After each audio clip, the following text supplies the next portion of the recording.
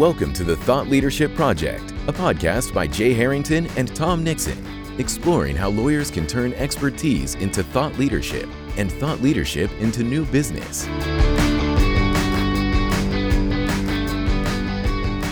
Welcome back to another episode of the Thought Leadership Project podcast. This is Jay Harrington. I'm here with Tom Nixon. Hi, Tom. Hey, Jay. How you doing? Good. So today, Tom, let's talk about an issue that's been fairly top of mind for us these days, which is, I guess I'll describe it as sort of the interplay between thought leadership and public relations, and just more generally, issues related to gaining visibility through different channels that are available to lawyers to, gain visibility, burnish their reputations, become known as thought leaders. So let's start just by maybe giving some framework to this discussion and think about the different ways that a lawyer or a law firm can think about, again, gaining visibility and profile among the audiences that they're trying to reach. So how do we, the internet, if we just think about it in those terms, plus the traditional media and publishing landscapes, it's a lot to think about. How do we wrap our minds around thinking about the different channels through which a lawyer can be visible to those they're trying to reach? Yeah. I always say that the problem is not that we don't have enough ways to reach our audiences. It's that we almost have too many ways. And so it creates some like a lack of clarity at where to start or where to focus one's efforts, because it's like the wild, wild west, depending on where you are. There's just so much activity going on. And I find sometimes it's a useful framework to go back in time and to establish kind of how we got to this point where it was this messy landscape that everyone's trying to navigate and make sense of. And by doing that, I think it helps clarify where an attorney or a law firm should be focusing their efforts and how they can maximize all of these platforms. Maybe not all of them, but understanding which are the ones to focus on. So if you'll indulge me, Jay, I'm going to go back in time to when I got started in this, whatever this industry is now, back in the early 90s. So I'm the elder statesman on the call. I think that's taking us way back, Tom, but yeah, I'm willing to go there. Okay. I had hair and grunge was sweeping the nation. And, and I was just getting into a career in public relations, and I kind of got into it by accident, but it was an interesting time. If you think of historically how companies and individuals, if they wanted to get a marketing message out to a market, back then, in the years and decades prior, the options were way fewer than what we look at today. Like if you think of the 60s, 70s, and 80s, there was maybe a handful of television stations. There was radio. There was newspaper, magazines. And that was about it, right? And billboards and things like that. But in terms of the media that consumers were going to and turning to, it was relatively few choices. And if you wanted to get a message out to the masses, you would simply pay to get your message placed prominently in the media that people were already listening. So they're already watching TV, so you would buy a commercial, or they're listening to the radio, you would buy ads on radio, or you'd buy ad space in the newspapers and magazines. And so what you were doing is you were paying for attention. And that's really how this all began. And when PR emerged, it emerged almost as an alternative to paying for media. And this is how we used to pitch it in the 90s when we were going after new clients is, we'd say that certainly you can pay for exposure. And the beauty of paying for exposure is once you get it, you're able to say pretty much anything you want to say within, legal realms. You can say you're the best, you're the greatest, right? You can say you have the best product at the lowest price, all of this stuff. And you can pay for it, but that comes at a cost. And, you have to understand the mindset of the consumer who would fast forward past commercials, would turn the station on the radio when a block of commercials came on, or they would flip through a newspaper or magazine, and they're there to read the articles. They're not there typically to look at the ads, unless it's like a fashion magazine or something like that, right? So you could pay just to have, say exactly what you want to say. But if the audience is fast forwarding or changing the channel, then what good have you done? And we would say as PR practitioners, wouldn't it be better, instead of to buy real estate around the story, wouldn't it be great to actually be in the story, or actually be the story? And what we would say and what we would pitch as an alternative to advertising, instead of paying for it, let us earn the coverage for you. Right? So there's paid media, and now there's earned media, and we will position you for interview. We will get them to carry your content, maybe unfiltered through the form of an article, or we would get media to write stories specifically about the things that you're doing, cases you've won, whatever it might be. So that's what I got into this business to do, which was to help clients earn media as opposed to, or in addition to, paying for media. And then not long after, so about the mid 90s or so, the internet became marketable once World Wide Web sort of took hold, and internet browsers were invented, and now there emerged a new kind of media, third kind of media, which is owned media. Right? So these are the things now that any company or business or individual can own, and they become their own publishers. So they can create a website, or they can create a marketing email. These are owned media that, again, you have complete control over, and you can say anything you want to say on it, and often do. We have the best products, we have the best service, we have the best people, we do it at the best price, whatever it might be. You own the media and can say anything you want. And so everyone became publishers. It took some kicking and, dragging and screaming and stuff initially, but now everybody has these things, and they consider them just, boxes to check in the marketing arsenal. Things have emerged like podcasts and blogs and things. So the owned media continues to grow, but that's a third category of media for people to consider. And not long after owned media was born, shared media emerged, a fourth kind of a medium, which is things like social networks. So these are things that we don't necessarily own, but we all participate in. They're owned by another party, right? They're owned by the Facebooks of the world or Twitter, but all of the content and all of the real estate is shared by the members of these platforms. The great thing about these shared platforms, as different as opposed to owned media, is that as much as we'd like it, it's unrealistic to expect that our target market is going to go to our website every day or open and read all of our emails, and they're going to devote their time to our owned media. That's the perfect world, but it's not reality. Where people do spend their time is on these shared platforms, right? And it's our job as marketers and as thought leaders to take a share of their time and attention away from a shared platform and get them onto an owned platform. So what I've just described is sort of the history of media and media consumption, but what it's referred to in our industry is the PESO model. PESO is obviously an acronym standing for paid, earned, shared, and owned. And the trick as marketers, and now I'm finally wrapping up my TED Talk, Jay, to have you respond to this, is that our goal and our charge as marketers is to analyze the PESO model and to not do all of it, because that's practically impossible, but to understand where is the greatest intersection of the most effective channels in that PESO model to create a recipe that's going to maximize an attorney's exposure in front of their key audiences.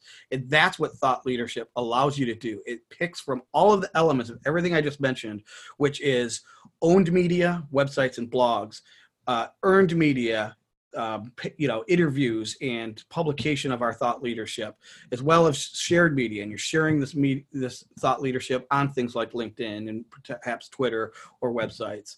And maybe there's some paid element as well, or maybe it's distinct from the thought leadership program. But that's what the PESO model is. And I think that's what attorneys and law firms need to embrace. And if you look at it through that prism, I think that makes sense of this crazy wild, wild west, because now we're understanding that there's elements of all of this stuff that blend together, but it doesn't have to be everything to all people. Yeah, Tom, that was great. That was very comprehensive, and I think will help to, again, frame this issue up for our audience. And I don't know, I don't have a ton to add to that. I think you really covered it well, other than just, thinking about these categories of media. Certainly, we're going to talk today a lot about earned media, the E in PESO. And one of the reasons why that's important is because that sort of media tends to be more credible, like as opposed to paid, right? Where people are smart enough to understand that if you as a lawyer or a law firm are being featured in an article that's written by a reporter, edited by an editor, and got through to publication, then it probably means that there's some reason to pay attention to that. You have something meaningful to say. As a firm have accomplished something important. Whereas, with paid media, when there's a place for that, there's the only thing stopping you from getting that coverage is writing a check, oftentimes a big one. Yep. So the credibility factor in earned media is big, and that's why it's important. And the other interesting thing, I think, when you think about these categories is, if we think about owned media, so sort of your own platforms that you're building, and maybe we should talk. I mean, those platforms might include anything from a law firm website to an individual attorney's blog, to a podcast, to a video series, to a webinar sort of interview platform. All of these things in today's market, the line's being blurred between company-owned media and traditional media as well. And there are businesses out there who have built owned platforms that rival traditional media, I would argue, especially in different niche markets. So you think about companies like American Express and their small business sort of blog and website. It's, is that a media outlet, or is that, a content marketing outlet for American Express? I mean, it's super popular. The content's outstanding, and it really, focuses on the audience and not on American Express. It's become essentially a media platform. And there's many other examples of that. And there's individual lawyers who have built blogs, for example, that are as widely read as any media publication analyzing different legal issues, particularly in niche markets.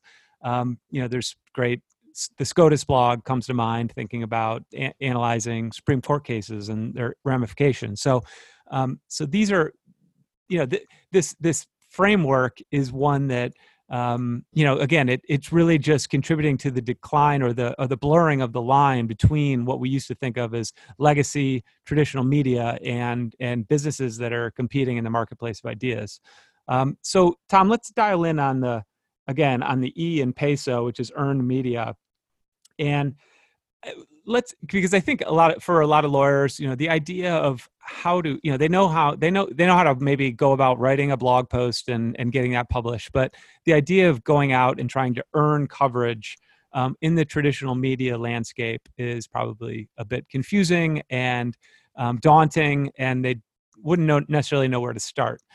So I think the starting place, and let me know if you agree with this or not, though, is with a really good idea. And I want to distinguish that from the way that a lot of lawyers or law firms think about PR as a function, which is, the idea that in order to generate coverage from the media about the law firm, for example, you need to be pitching news about the law firm.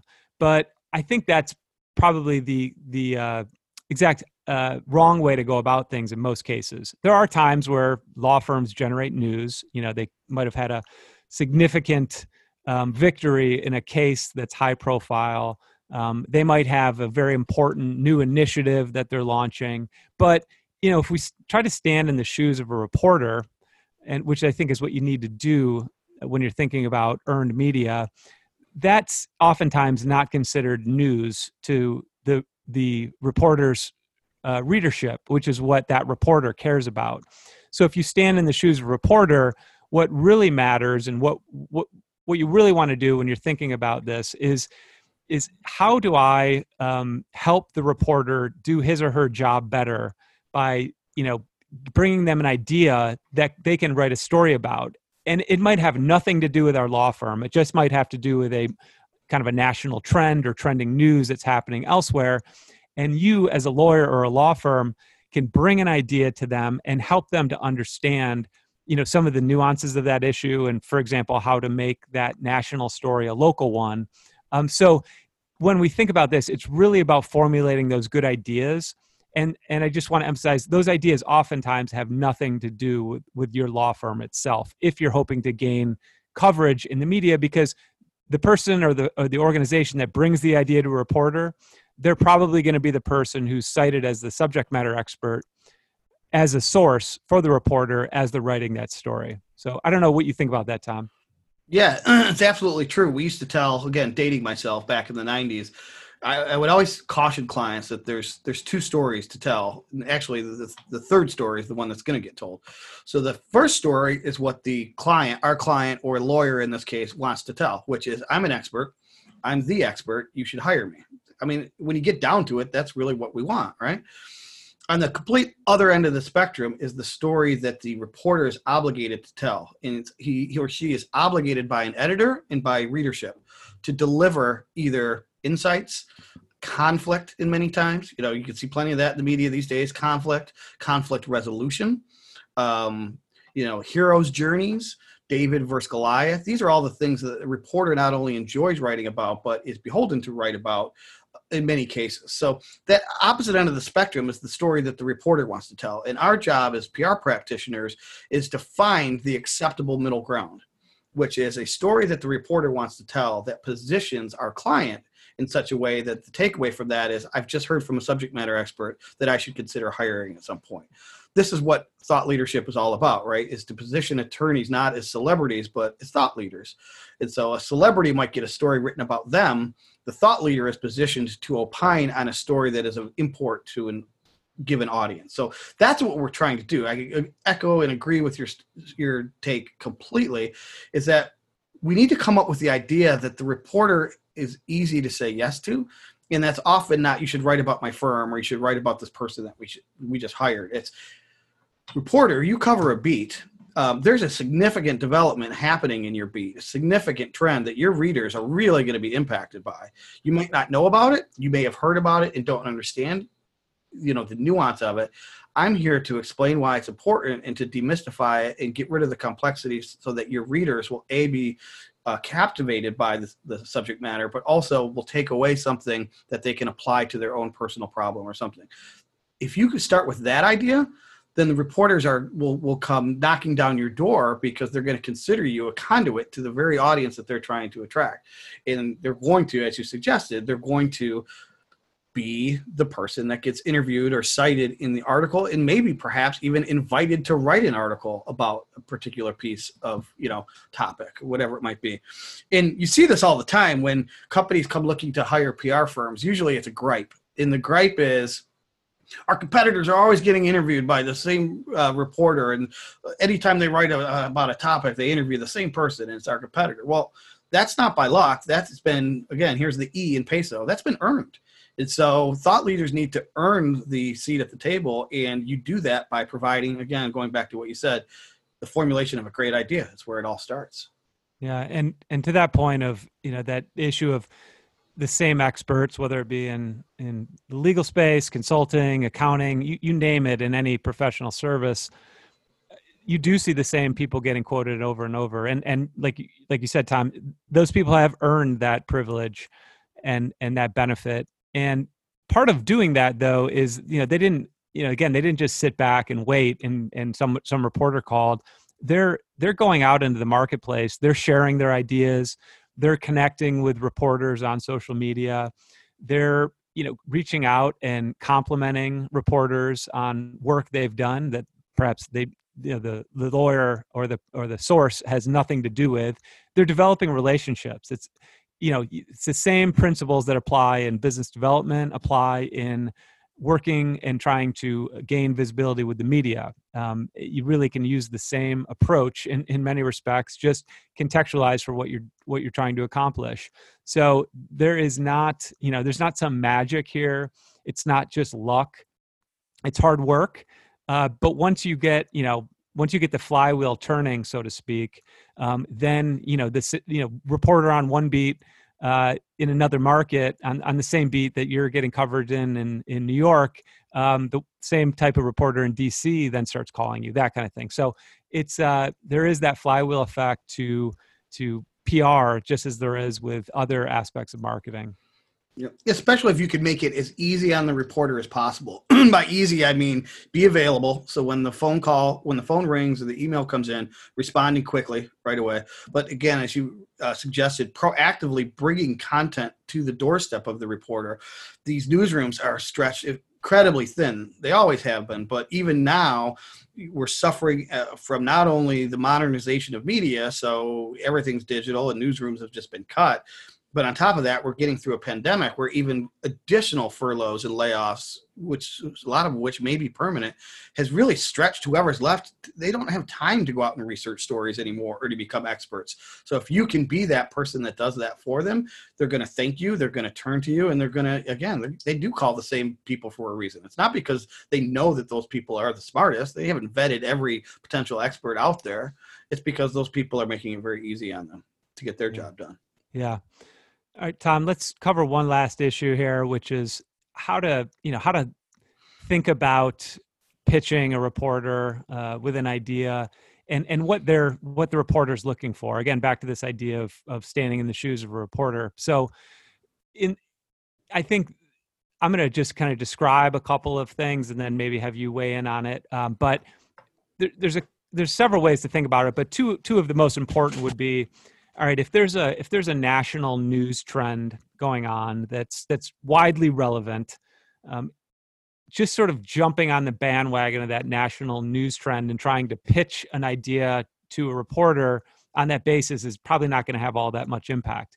What reporters at traditional media publications in your individualized market are looking for is how to take that national trend and make it applicable and interesting to their local markets, right? So one of the ways to think about it is localizing the news for reporters. And then another way would be, especially if we start thinking about, a lawyer has a particular niche specialty, say in an industry, say the pharmaceutical industry, just by way of example. There's a whole network of trade media that serves that marketplace specifically. So what those reporters are going to be looking for is ways to contextualize national news for their niche audience. So localize and contextualize. Can you talk about those two concepts a bit, Tom? Yep, and I think it goes right back to what we talked about earlier, which is what is the reporter's charge or the media outlet that you might want to pursue? What are they obligated? Who are they obligated to, and what are they obligated to deliver? And it's all about the impact of that readership. So if you think of the market I live in, the Detroit News, they cover national media, but the local reporter needs to, like you say, distill all of this broader trend into how does it impact Detroiters or Southeast Michigan people, that's one way to localize it is geographically. The other is what you suggested in terms of contextualizing. You can localize it vertically, which means, yes, there's a massive pandemic that's going around that is affecting everybody. But I happen to edit the Restaurant Review magazine. And what I care about and what my readers care about is how this impacts restaurateurs and what are the implications and what are some of their workarounds to deal with this pandemic. So it's not, this is a tendency to be avoided that I've heard others mention, they've recognized it as well, is that it's not the lawyer's job to report on the news, which is kind of the instinct, right? Is to say, here's what's happening. Well, all the other media are already covering what's happening. What the lawyer needs to do as a thought leader is to make sense of what that means and analyze what the next steps are and how to process that news in a way that maximizes some goal or objective that they have. So if you don't localize or contextualize, localize vertically is what I like to say, for the reporter, then they're not going to consider you as a source because their obligation is not to you as a source. Their obligation is not to the entire world. Their obligation is to a very narrowly defined niche. It could be geography or it could be vertical industry. And that's how you need to approach your pitch. Yeah, agreed. All right. I just wanted to go back to something that you touched on, but I want to make sure we close the loop on it, which is this peso model. Mm-hmm. Why this works, because I think in each letter of the peso, so PESO, there's benefits and there's drawbacks and there's trade-offs. And the beauty of maximizing the blend of a peso model is that you account for all of the benefit and you mitigate against all of the drawbacks. So for example, I said paid media is great because you can say anything you want. The problem is it comes at a cost. And the other problem is people will ignore it or either by fast forwarding or just assume that, well, this is paid. Yeah, of course they're saying they're the greatest in the world. Earned media then offsets that because, as you mentioned, there's an implicit endorsement of you as a thought leader, as an expert, because you've gotten through the gatekeeper. The offset to that is you can't always say, or don't get as accurately quoted as we'd like. They don't, take the full context of your remarks. A reporter will grab sound bites. And so oftentimes you might find that you are either misquoted or underquoted. That probably matters more in your eyes than it does in the audience. They don't know what you tried to say. They only know what was quoted, and they still think of you as an expert. But there's that offset, right? You can earn the reputation and all of the stuff that goes with earned media, but you can't always say exactly what you want to say exactly how you would say it. But that's where owned media comes in, is now you have a platform to be your own publisher with no filters. You don't have to pay for it. You don't have to filter it through a third party. You can say anything you want, and you can do so at great length. You can write a 2,000-word article or a 5,000-word white paper because you own the space. The offset to that is, well, not everyone spends their time on your website or signing up for your newsletter or reading your white paper because they're more distracted by these centers of influence like social media or trade magazine websites or associations, these things that we share. So that's where the eyeballs are. That's where we need to go. So again, there's all these opportunities in each one of these quadrants: paid, earned, shared, and owned, but there's also limitations to all of them. So if you need to embrace the positives and you need to account for the limitations, and I'll give you an example of what I mean and then hand it back over to you, is that this can all work as one thing. So if we have a great idea, we don't need to necessarily start with pitching it to a reporter. We can have the attorney write a blog post that we know is going to get publication on our blog, live on our website, get distributed in a newsletter, and we're going to get that out to our closest held confidants because they're on our distribution list.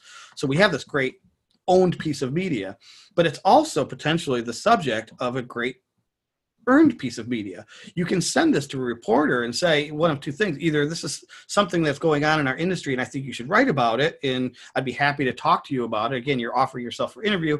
Or you can say, before I publish this on my website, would you want to publish this in your website? And I'll give it exclusively to you and not to any other competitor.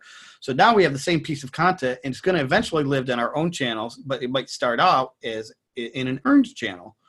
And then we can go to our shared media and we could link to either the earned piece or our own piece on LinkedIn, or probably do both, or Facebook or Twitter or wherever our constituents spend their time. And so now we're maximizing earned, search, and earned, shared, and owned media. We may even at times consider boosting a post on LinkedIn or Facebook and add a little paid element into it as well. And so one idea generates 4 quadrants worth of peso material. And that's how this whole thing comes together. Thought leadership marketing is all about taking the best elements of PR, social media, email marketing, content marketing, and maybe even some advertising, and puts it all together in one powerful package that any one of those things in a silo cannot deliver on its own. End of TED Talk. All right. Well, I'm fired up, Tom. Yeah. I want to go out and create some content here. Right. Maybe Well, I know you will. Reporters, whatever. Right. Exactly. Well, think of the peso model when you do. I will. Because for sure. there is actually, all joking aside, there is some consideration to, before we reflexively post this to a website, should we maybe pursue it with the media first, because they love exclusivity and they love breaking things or being the first to cover something. So if you're thinking through the peso model holistically, there might be a natural sequence to follow, so that you let the reporter break the news, you then put it on your blog or website, etc. Right? Yeah. And then onto social media. So for sure. Yep. And we've seen that play out. I mean, we've just in the last couple of weeks, I mean, we've earned some interesting and valuable coverage for clients, sort of with those same principles in mind. It takes a little bit of patience. You have to be real targeted and strategic, when thinking about communicating with reporters, and patient again. But it can really, you can create much greater impact if you just think about what's the means through which I can distribute this content to greatest effect. And oftentimes it requires, that holistic evaluation of all of these channels for distribution. So yeah. And I maybe it was a Freudian slip earlier when I said search, but all of this in the aggregate does wonders for your search engine visibility, whether people are searching for things just on Google and they happen upon, say, a media platform that you were published on, or they find your articles, or they find your social media, right? And then they sign up for your newsletter. All of this stuff works. And a lawyer can't be a thought leader if they're not discoverable and they're not out there. And all of this stuff